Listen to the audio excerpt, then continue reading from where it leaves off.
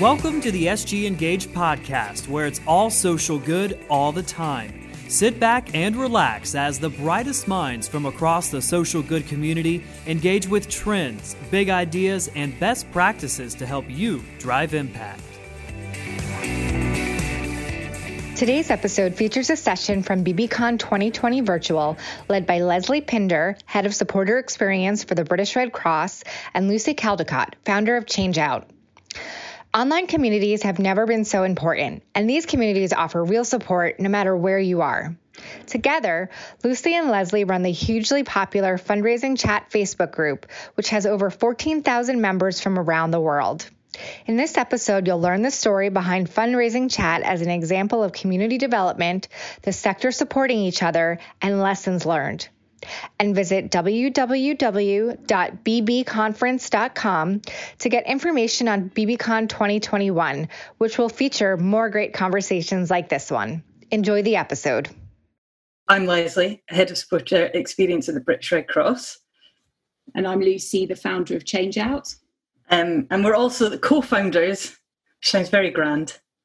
Did we think we were founding something when we set it up? Co-founders of Fundraising Chat. And in case you're not aware of what Fundraising Chat is, it's basically a Facebook group for fundraisers to chat about fundraising.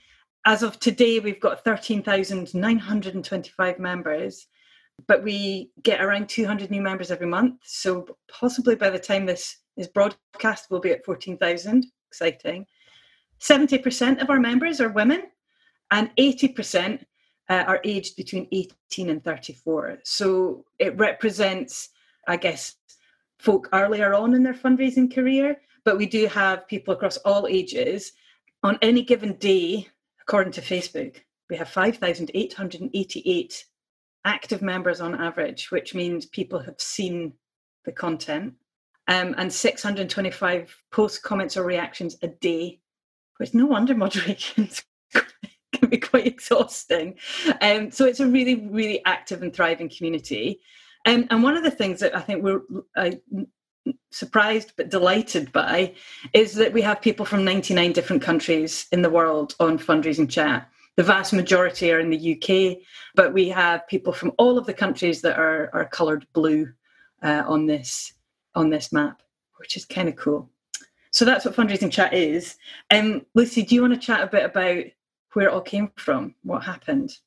Yeah, so 5 years ago, Leslie and I had already known each other for roughly, I think, about 5 years, and we'd met on Twitter, and we'd got to know each other through our charity work and started chatting. And in 2015 in the UK, there was quite a lot of controversy around fundraising, and some of the conversations on Twitter were becoming quite problematic. Leslie and I had begun a regular, can't remember even what we called it now, but it was like a Twitter chat that we did every week or so. And we thought it would be a good, to have a timed conversation about different topics and explore issues. But during 2015, that became quite problematic. There were a number of high-profile media scandals in the UK surrounding charities and particularly charity fundraising. So there was a scandal about direct marketing and over-communicating to donors.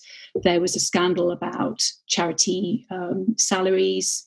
There are lots of conversations about overheads going on largely in the right-wing tabloid press. So it's quite difficult to be talking publicly as an individual. And so Leslie and I were meeting over toast, avocado toast, as we used to in those days. And I just said, well, why don't we take this conversation on Twitter to Facebook, where we could create a private group, and then people might be able to share a bit more openly. And I think the person I always have in my mind when I think about who our customer is in the group is the solo fundraiser. I mean, there are lots of quite big charities with big fundraising teams, but by far the vast majority of the sector, the voluntary sector in the UK, are small charities, and they might just have one fundraiser who might even be part-time and do fundraising alongside other. So that was really who I had in my mind in terms of connecting and offering support. And so that was the backdrop. And so we finished our toast, went back to our respective offices. Leslie, what did you do? You set up the group, didn't you? I just made a group on Facebook, called it Fundraising Chat, went to Ride London Expo for the charity I was working for. I think we invited 10 people. And then about 2 hours later, I looked again and we had about 250 members. So that was a thing. Yeah. And I think what was interesting about that was the people that we seeded the group with, which wasn't, in hindsight, we can pretend we were being really strategic, but we were people that we knew were already really active on social media. And that already had really good networks. So we invited them, then they invited people that they knew would benefit from it. And it grew very quickly from there. It is quite interesting thinking back in hindsight what we did. Neither Lucy nor I we're not social media experts or community managers. We're accidental community managers. So it's been interesting doing this to look back and think about what we did at the beginning that set us up, set the community up in a certain way, which I think has been what's given it its strength. So what are your thoughts on that, Lucy, and what we did? Yes, I mean, I think it's because what we were really conscious of is making this session to draw out some of the lessons that we learned that people could sort of learn from. And I think the fact that we both knew each other in a digital space to start with, so that's how we'd made our friendship. And we knew that our beliefs about digital were kind of in line with each other. You know, we had some of our early conversations were about what is this thing called social media and how do we use it, and and our views on that were quite aligned. And I think that really helped us because then the network that we began the group with sort of shared that initial ethos. And I think one of the things that has done is it stood us in good stead as we grew, because when we began, we let people join their friends were joining. We weren't policing that. There weren't rules. It was just an organic group. And as we know, other organic groups can have problems. And so I think some of that shared ethos from the beginning meant that we were able to kind of that foundation of trust really helped us build the positive group that it's become. But then as it's grown, I think we then I think you, Leslie, we remember we were in a conversation. Like, I think we might have tonight have some rules, and maybe you can talk a bit about our first toe in the water of rules. Yeah, it was funny looking back to see, because we set the group up in 2015, and I think we had sort of guiding principles that we had kind of discussed in the group that had come from open conversations. One was around an early debate was around whether we should or shouldn't allow suppliers to join, so people who didn't work directly for charities. At the time, I think both of us, I'd literally just left to become a consultant. So it was, for us, we're like, well, if that's the case, we'd have to leave. But also, so we had some quite clear decisions were made that our suppliers, consultants, freelancers are partners in fundraising and are as passionate about fundraising as we are, so why would we exclude them? So that was a decision we made. We made it very clear that it was not a platform to be used for marketing. And that, I think, has been the number one rule that has kept Fundraising Chat as it is, which is for fundraisers to talk about fundraising. So people were not allowed to sell, were not allowed to use it to self-promote, which is harder to, when it's just people doing their personal brand. It's harder to see when people are doing that. But those sorts of things, we kind of had discussions, but we hadn't ever really formalized them into rules until it started to really grow. I think it was probably when we're at the sort of 4,000 or 5,000 members that we put in rules. Number one was Fundraising Chat is not a marketing channel, and it's not to be monetized in any way by anyone, including us, much to my other half's upset. It's like, you've got 14,000 members, you should be making money from this. But that was never what it was for. And also rules around, we got lots of jobs started to get posted directly onto the group. So we created a jobs thread to kind of contain that. We created an events thread to contain that. So we started to just put some formalized sort of rules and structures in place to keep the actual conversation being about conversation. And the rules have been really important for us as well, both in terms of giving us clarity about what is and isn't okay, but also for the group to know that there are some rules sitting behind it. And then also we brought in moderators, and we brought in 3 additional moderators to support Lucy and I. And obviously, when you have moderators, you need to have a kind of framework for everybody to moderate upon. So that really made a big difference, I think. And we, you know, when you join the group, you have to say that you abide by the rules. But I think one thing we've realised is that people often just tick the box and maybe don't necessarily read the rules. So we do every now and again have to remind people, like, and one of the ways we do that is by saying we've just had to delete a post, or we've just had to remove somebody, and this is why, and try and be as transparent as we can with the group.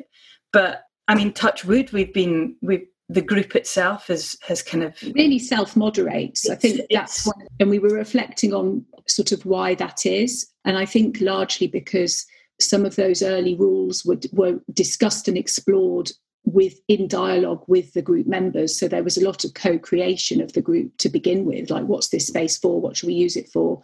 And we discussed that openly with group members. And so that means that I think the group members take quite a lot of responsibility themselves. So they report posts that transgress the rules to us, so that makes it easier. And quite often if discussions are getting a bit edgy, people will start to kind of tone it down, you know, and we'll be in the background sort of think, well, should we intervene? And then actually it's been policed itself by the group. So that's been something that, you know, as the community has developed and grown in confidence, I think that's been something that's been quite interesting. But I think had we implemented the rules just ourselves, there wouldn't have been that, you know, buy-in in the way that there's been. I think the other thing about, you know, bringing in more admins to support us has been to kind of share the responsibility, because it's, you know, 14,000 people, you know, when somebody does break a rule and we have had to remove people, that, you know, it can be come back. But luckily, because we've got the 5 of us discussing, like, well, should we remove this person, or, you know, then we've got a kind of a trail, an audit trail, if you like, that we can, you know, that kind of protects us as much as anything in terms of making those decisions. So that's you know, as Leslie said in the infographic, it's a very busy, bustling group, and as you scan down the posts, you know, there's very few that don't have comments on them. You know, it's a really engaged community. With one of the things that, as you know, that really struck me early on was, you know, people, you know, that solo fundraiser that I mentioned, who's, you know, looking for the best a recommended T-shirt supplier for an event they've got next week, you know, posting that, and then some very eminent guru from the world of, you know, for very senior fundraising professionals sort of sharing their tips on where to buy the best T-shirts. So sometimes it's very, you know, it's a very democratizing place, isn't it? I wonder, should we talk a bit about what we think of the future for fundraising? Yeah. You might take it. Yeah, absolutely. I think what has been interesting, just on that briefly, is the benefits and negatives of Facebook. Negatives being it's Facebook, and there's been often I've wanted to remove myself, but fundraising chat keeps me there. But one of the benefits is your job title isn't on your name, so it is very democratizing. And as we move forward, I guess in the last few months, especially with coronavirus, and you know, the power of peer support has become even more valuable, and seeing people set up furloughed fundraisers groups and community groups and places where they can support each other when potentially the sort of maybe the more formal structures, formal bodies aren't able to move as quickly. I think that's been something that I've found quite inspiring. And as a personal lesson, I suppose, one of the things I've had to learn a lot is just about letting go a little bit and letting the group lead itself. And I hate conflict. So I'm forever hovering on a topic that looks like it might start kicking off, and then actually realizing that the conflict and the debate is, as long as it remains civil and everyone is cool to one another, which is one of our rules, that debate is important. And it's brilliant to have the sort of practical, tactical support around where to get balloons and how to write a press release for a community and event. You know, that is brilliant, but it should also be a space to debate some of the bigger issues around fundraising. And if we over-moderate and over-control that, it makes people afraid to debate and discuss. And when people do tip over the edge, then often the members themselves will point that out. And if in doubt, they flag it to us. And then we can take moderator actions. But yeah, I think the last few months have shown us a lot about what fundraising chat can be and mean. And I think there's been a lot of, I mean, we'll I guess we'll touch briefly on Black Lives Matter, which is different, but there's been a lot of sort of campaigns in the sector recently around like salaries and recruitment. And I think what we're keen is that the fundraising chat is a space for everybody to discuss and share, and for us to amplify those campaigns. But it was never set up as a campaigning group, so it's a really hard balance to make. Lucy and I are both big change, like we like making change and we like improving the sector. So what we're in this space now is like, what is the role of fundraising chat in driving positive change in the sector, and how do we do that in a way that doesn't feel like people are now in a group that they thought was about just chatting with each other, that's become like more political with a small p. The one place where we didn't have any discussion and debate around that was when it came to Black Lives Matter, and Lucy put up a statement pretty much straight away about that. So I wonder if you wanted just to share a bit about how we took our position in that situation. Yeah, because as Leslie says, we hadn't set this up to be a campaigning sort of effort. It was simply a forum for people to connect with each other and have conversations. But when you've got something like George Floyd's murder and everyone's talking about that in every other space, it felt completely negligent to not do something in fundraising chat. And we've got to remember, we've got thousands of members in there, and I was really keen to ensure that every single member in there felt safe, that this was a safe space, that that we had their back. So I put up a post, and we were discussing it in the background. Well, is this, should we do this, whatever? And it was like, well, yes, we should. And I'm really proud. It's been our most liked post. I mean, and to be honest, I didn't allow comments. I just put, this is our statement from the founders and admins. And obviously, we agreed it as the five of us, about, we support the Black Lives Matter movement. This is, important debates that are going on. And I'm closing this to discussion. This is the space that we are. And we've got something like 620 likes or something, which is the most liked or loved or whatever sort of post. So I was proud of the community we've built, really. I think, that it is a safe space that kind of shares our values.